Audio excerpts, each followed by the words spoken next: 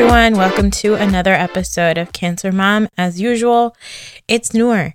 Okay, so I have a lot to talk about. It's been a rather emotional week, and so I have a lot to talk about, so we'll get right into it. But before I do, I just wanted to talk about some silly shit. Okay, Trading Spaces is back, and I did like a little Instagram story again about the first episode. It was very quick, and you can actually hear like my 1-year-old Noah sleeping. You can hear him snoring over it, but I did like a little story, so you guys can check it out. And basically, they're basically just like now admitting that they torture people. And if you're going to sign up for the show, which disclaimer, I totally would, it's like you're just letting them fuck up your house. Doug and Hillary, the worst designers who are like historically known for the most epic and awful reactions from home buyers, they got the first episode. So I do think that TLC is doing some fan service and just trying to get viral. And you know what?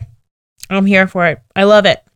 So definitely check that out. I don't know when it's going to be on. I just like set it to my DVR and I'm going to watch it when, you know, folding laundry and shit. Okay. Real Housewives of New York also premiered last week and it was wonderful. And I love that show because there's a lot of like fake female relationships on TV, I think. And I'm not saying that women should be awful to each other, but as an adult woman in her 30s, something that I've realized is my best relationships are the people that are just straight up with me. And sometimes it's awful. Sometimes it's like a little rude, but sometimes I like actually need to hear it. And my best friends and I have no problem checking each other because we can say things to each other that's like, you're being ridiculous and you're being crazy and this is not a good decision for you.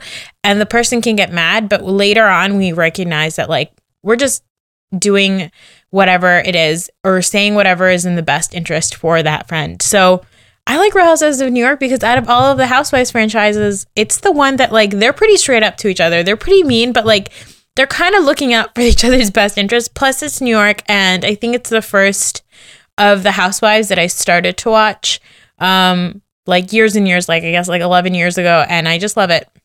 But it premiered last week and it was great.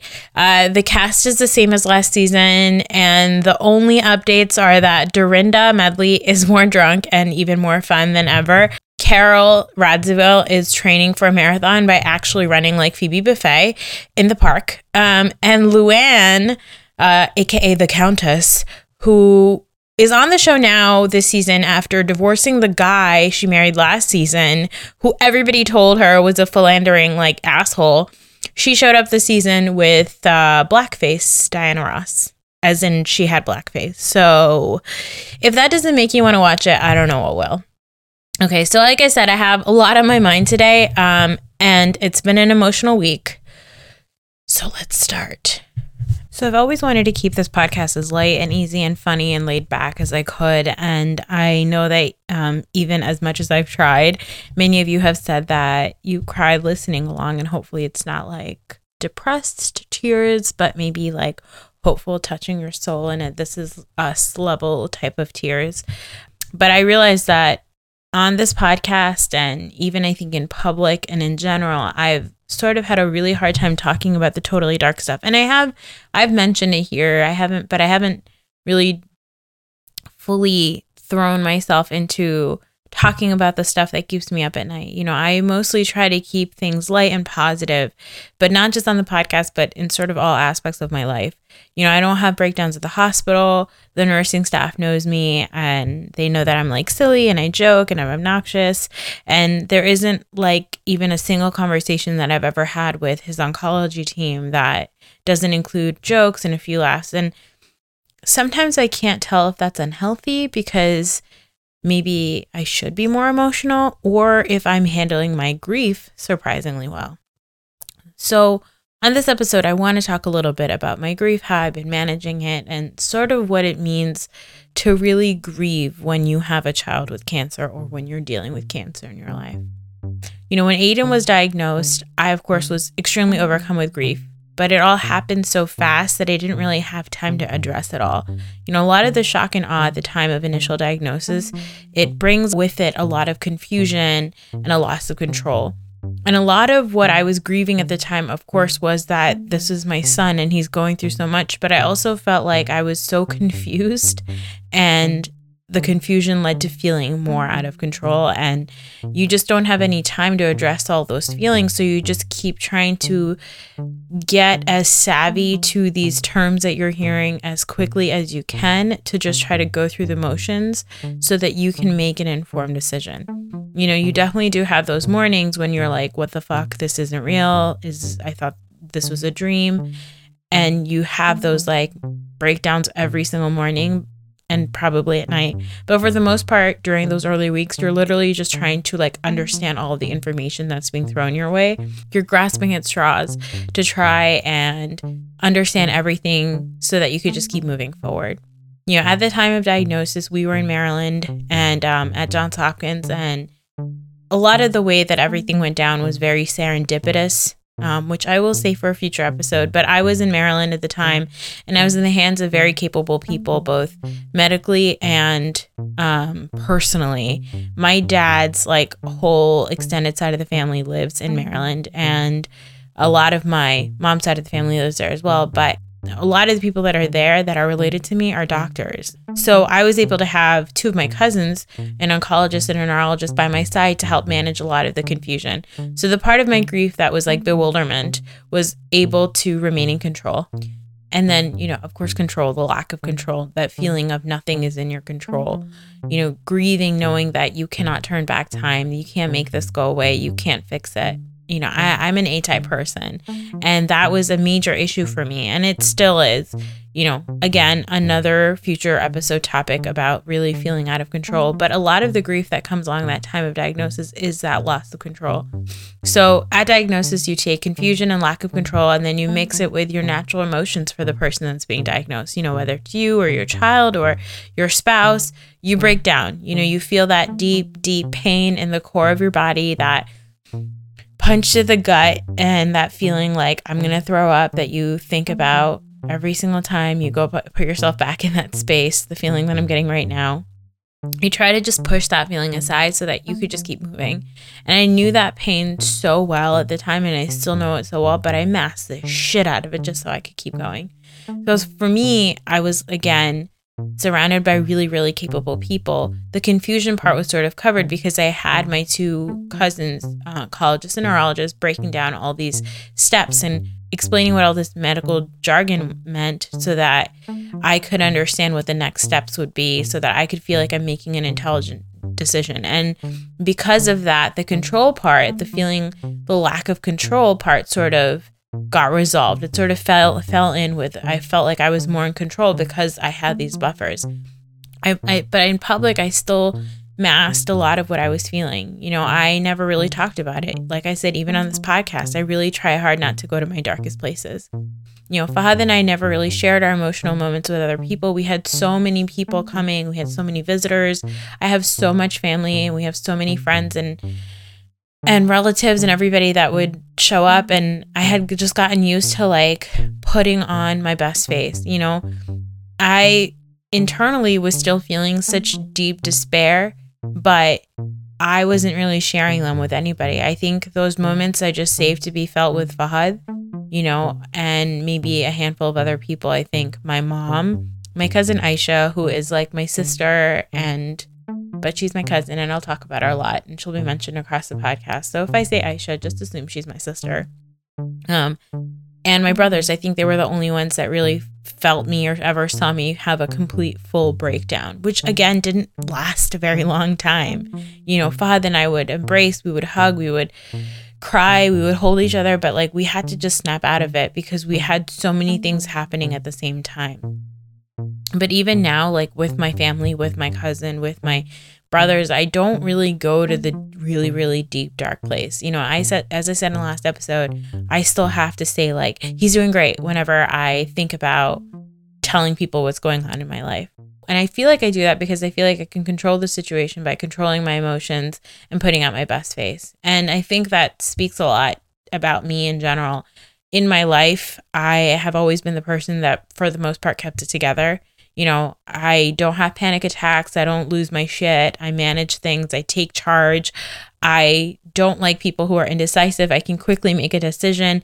I've always been the person that can just handle shit. You know, I'm an A-type person who has had every success in my life by being an A-type person, and I'm married to an A-type person. So I feel like I've always just sort of taken on the role of fixing things, of just handling it. We'll be at like weddings or like random events, and somebody will like tap on my shoulder and be like, I can't figure this out. Can you like help me? And I'm just like, okay. You know, at like relatives' weddings, like they would call me Master of Chaos because I wasn't shy about telling somebody to stop wasting my time, or like telling an elder to get in line because they're being late, or telling somebody like, no, you can't come into the room because you're late now, because that's just who I am. My brothers joke about the fact that like I'm the son that my dad always wanted, even though I have two brothers, because I am the one that is like gonna get the refund that I deserve, or like gonna get better service. And I've probably had people spit in my food, but you know what? It's okay. It's not okay. Like, even as a kid, I've just always been super bossy, and I was bossy beyond my years as a kid. And as I grew up, the bossy aggressiveness kind of turned more into just like an assertive person. Also, as like a 32-year-old woman, I'm happy to say that bossy is a great compliment. I love feeling bossy, and I am bossy. But you know, that's just who I am. And like a phrase that I use every single day in my house, like 20 times a day, is I'll take care of it.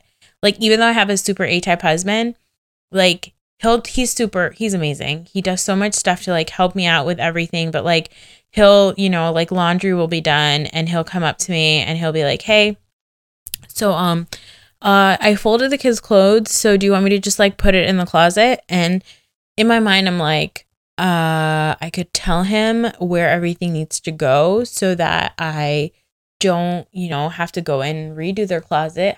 I could do that. I could just have him put it in so that later on when I have time, I go back and I fix it. Or I could just tell him that I'll take care of it. And then I do. I'm like, I'll take care of it. Like, oh crap, I have returns to do. And this is like an errand. I mean, whatever. That's just me being a helpful partner. But like everything that sort of happens in our life, I'm like, we'll take care of it. I'll take care of it. Like our fridge, like there was an issue with it and we have a warranty, and I was like, I'll call them. Don't worry about it. I'll take care of it, because I have all the information. I like manage all that kind of stuff in my house. And so I've always just become the person who like takes care of it. And since getting married, it's funny, like my father-in-law loves it because he's that person in his family with his siblings, the one who takes care of things.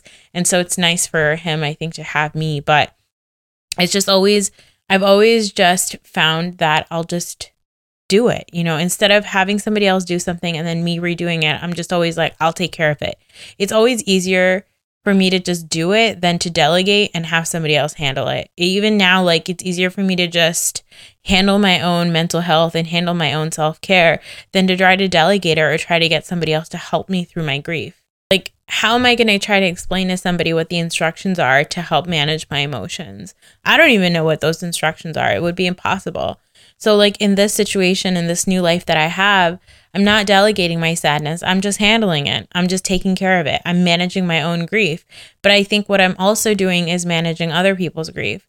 You know, my friends and family have gotten used to me being the person who just takes care of it, the one who just handles it. So even when I talk to them about Aiden, like I think I always just word it in a way where I kind of make them feel like there's literally nothing else that you can do for me right now. Everything is fine. Like I handled it. And I don't think that that's necessarily healthy, but it's just something that I've been doing for so long that I don't know how to turn it off, even in this scenario. And I know that I do it because I can take myself back to the day that we found his mass and actually remember the exact moment when I just decided to take charge. On Saturday, November 4th, when the doctors came in and told us that there was a tumor in his brain, I had my initial shock and disbelief. You know, I remember asking them to show me the scan, and I had no idea what I was looking at. I like marched over to the nurse's station. I had no idea what I was looking at. I just knew that I needed to go do something because my husband was completely heartbroken and shattered. You know, I'll never forget walking to and from the nurse's station to our room at Howard General. I remember climbing into the bed and cradling Aiden and just weeping into his body, rocking back and forth and just repeating, my baby, my baby. In those moments, Fahad definitely managed my grief. You know, he held me, he hugged me, he said, it's okay, don't scare him, it's okay. But I looked at him and I saw that this man that I love so much was breaking into a million pieces. So as soon as the nurse asked me, is there anything that I can help you with? Is there anything that you need? I turned to her, I got off the bed and I said, I need a phone charger. I need to make calls. And again, as usual, I started doing it. I started just handling shit. I was going to figure this out. I called my physician cousins. I called Fahad's best friend, Umar, who's a neurosurgeon at NYU, who loves Aiden. I read all the reports to them, and I don't even know what I was reading. They said a bunch of stuff back to me, and I honestly don't remember what they said. The only thing I remember in that moment was turning around and seeing my brother Raheel walk into the room, and my husband just weep into his arms. I had never seen anything like this before. I just knew that I needed to fix it. I just knew I needed to figure this out. Fahad turned to me and he said, I have to tell my parents. We were out of town. They were in New Jersey. They had no idea what had happened. He said, I need to tell my parents. And he could barely even speak the words. So I said, no, you're not calling anyone. I'll take care of it. And then I did. I took care of it. Later that night when we got to Hopkins, all of my extended family from Maryland came. I didn't see any of them until later that night. And when I did, I didn't cry. I just kept it together. I kept telling them he's in great care. He's at Hopkins. It's the best place he could be. And I don't know much else. I just know that I need to keep moving forward. Later that night in the waiting room, we even joked with my cousins and my brothers about testicular cancer. Yes, we joked about testicular cancer because my brother, Nabil, had been diagnosed just 3 weeks prior. He was cancer-free and able to make light of his journey. That really says a lot about my family. We mask our pain with inappropriate jokes. It's just who we are. 36 hours later, he had brain surgery, and 5 days after that, the official pathology came, confirming that, of course, yes, it is officially brain cancer. Fahad and I held each other, we wept, we prayed. Aiden, all of a sudden, after not speaking or talking or eating for 5 whole days, woke up like a light switch. And like a light switch, we turned off our tears, we turned to him, and he said, I want mac and cheese. He belly laughed. He said he wanted his iPad, he wanted to watch his Halloween videos, and he started laughing at the dumb faces his dad was making. He even winked at the nurses. For the first time in 5 days, he was more himself than I had ever thought that he could be. Our little boy just wanted to do nothing more but to hang out with his best friend. My mom, Aisha, my cousin, and my father-in-law and mother-in-law were in the waiting room at the PICU. Everybody was waiting on the pathology. They all knew that the update was coming today. Fahad sighed and he turned to me and he said, we have to tell my parents. And as usual, I said, don't worry about it. I'll tell them. I'll take care of it. Because I saw how much it meant to Fahad to see that Aiden was being himself, that he was smiling. I just needed him to spend more time with his best friend. So I did that. I left Fahad and Aiden. I came out and I told my in-laws that the tumor that was completely removed from Aiden's brain was, yes, in fact, cancerous.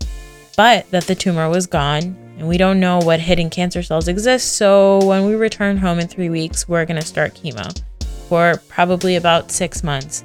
And we're probably going to have to follow that up with radiation of his entire brain and his spine. But even though that's so difficult to hear that kind of treatment for a 3-year-old child, I needed to tell them that, more importantly, Aiden was awake. He was laughing and he was eating and he was hanging out with his best friend. And I worded it in such a way that I think it almost took away the weight of the cancer. Instead of delegating the pain I was feeling, the agony I felt throughout my entire body, I just kept it all in. I told them as straight face as I could so that they wouldn't feel the pain I was feeling. I know they were upset and I'm pretty sure they did cry, but just hearing that Aiden was doing better and that he was laughing and he was happy and he was eating, especially for grandparents, eating, that's all they needed to hear. They were happy to hear that he was recovering well. As more friends and family came, I'd always just say, Alhamdulillah, which is Arabic for thank God. He's fine. He's doing well. He's recovering. We're on a path to healing. Just pray for us. And I would always say this as straight face as I ever could. I never agreed with anyone. I never let anyone know how broken I was on the inside. I've always tried to keep things light, as I said, in a really, really terrible situation. I make a lot of jokes. I laugh a lot. I mostly smile. And even on the Facebook page that we have to update Aiden on his progress through social media, I only post the positive things. I have an Instagram page. I have a Twitter feed. But my Twitter feed mostly is about Real Housewives and Vanderpump Rules, RuPaul's Drag Race, and the Trump collusion. But everything else in terms of Aiden and what's going on with him, I've pretty much kept all of my emotions on the inside.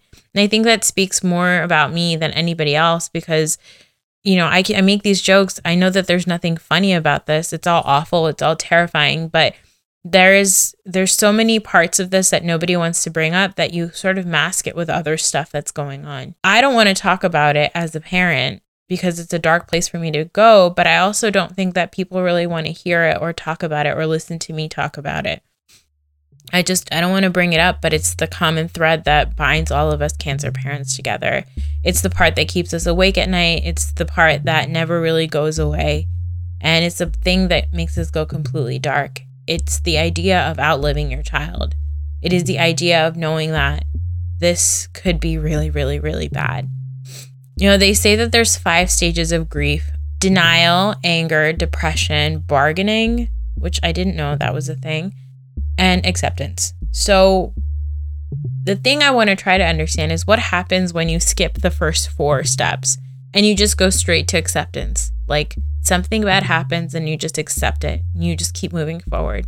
And I think I'm just trying to figure out if that's where I am. But I think the thing is that I'm just constantly maintaining my grief. I think all of us parents, we're constantly in a state of grief maintenance. Like we're constantly thinking back to the moment when we were told that our child had cancer. We're constantly digging ourselves out of our darkest holes. We're constantly falling into denial when something seems normal, and then getting angry when we realize that things aren't normal, and then sad when we realize that they are just what they are, and then bargaining with God or whoever to make it better or make it go away. And then just finally accepting that to be present is the best thing that we can be. That initial confusion, that loss of control, those are things that never go away when you have a child with cancer. They don't go away when you're in treatment. They don't go away when you're in remission. They stay with you forever. I can't tell you the number of times I think to myself, like, wait, is this for real? And then quickly I just shrug and I say, okay, well, I guess it is. So it's better to just keep moving.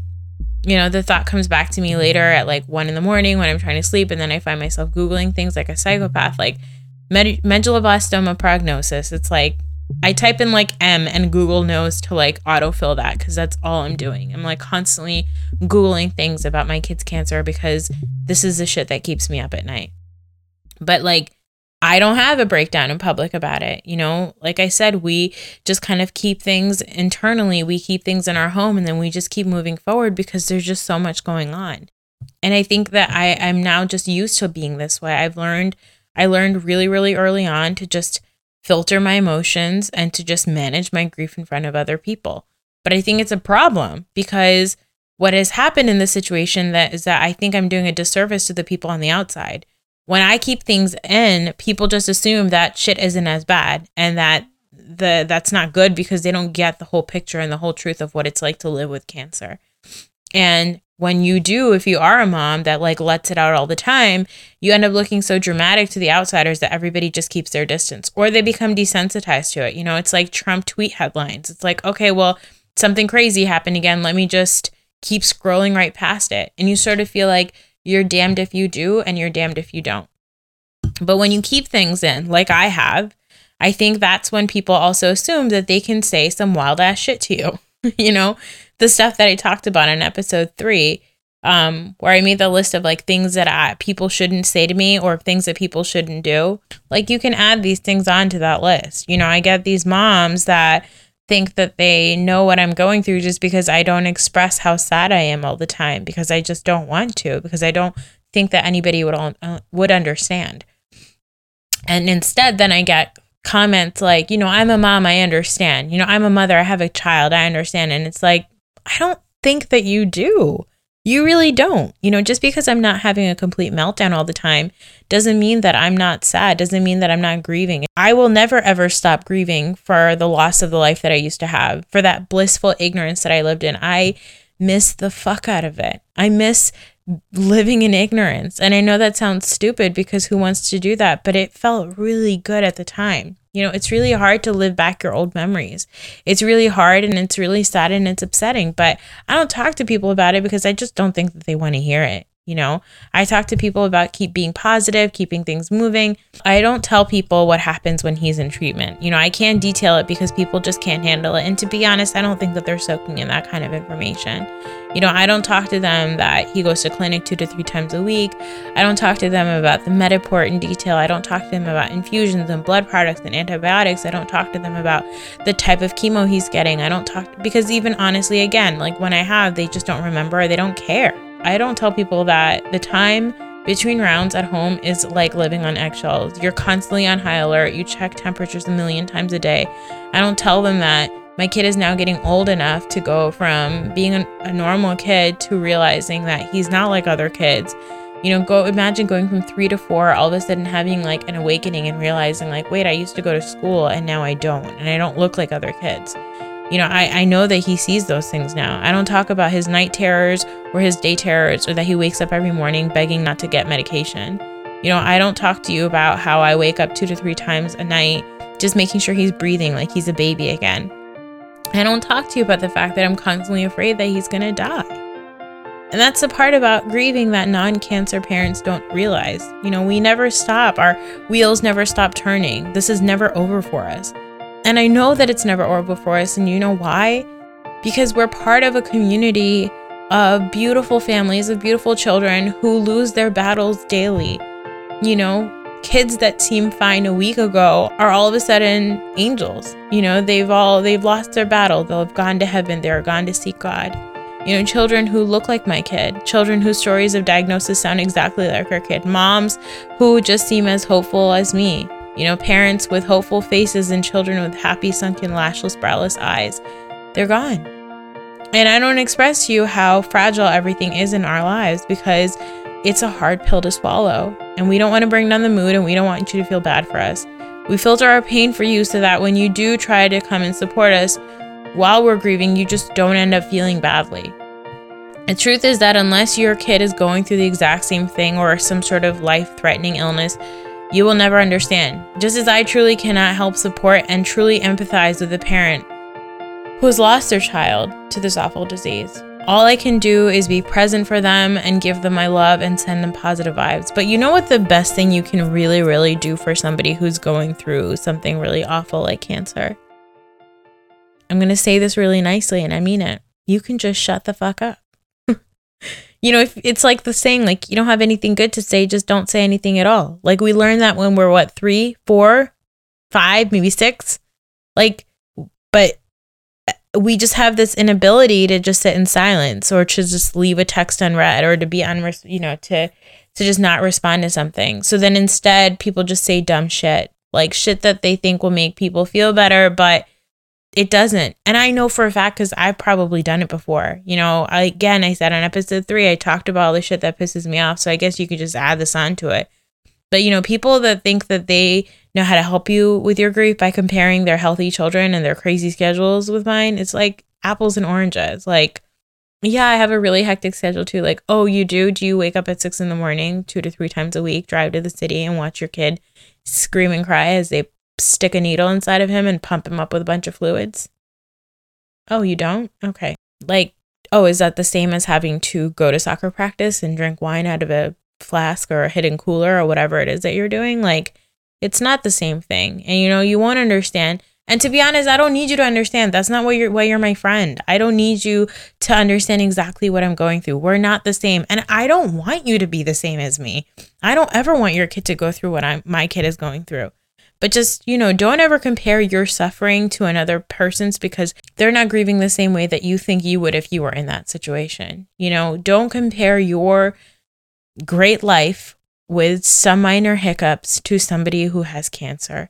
That's not being empathetic. Just be present in the moment for that person. Give them an ear, or just let them, just listen to them. Just be there for them when they text you.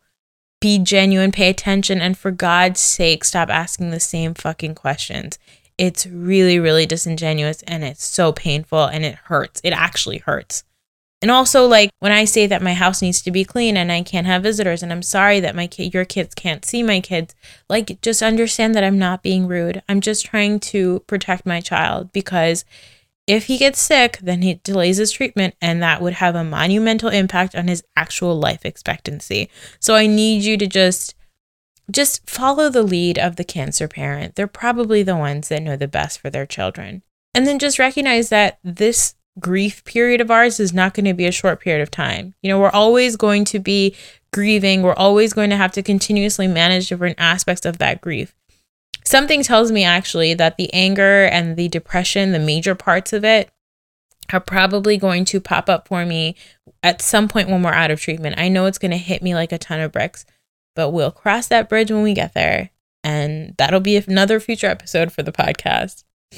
You know, all I'm trying to say is like, just be better, be good to people, because you don't know the kind of pain and the kind of just craziness that goes on in our brains sometimes.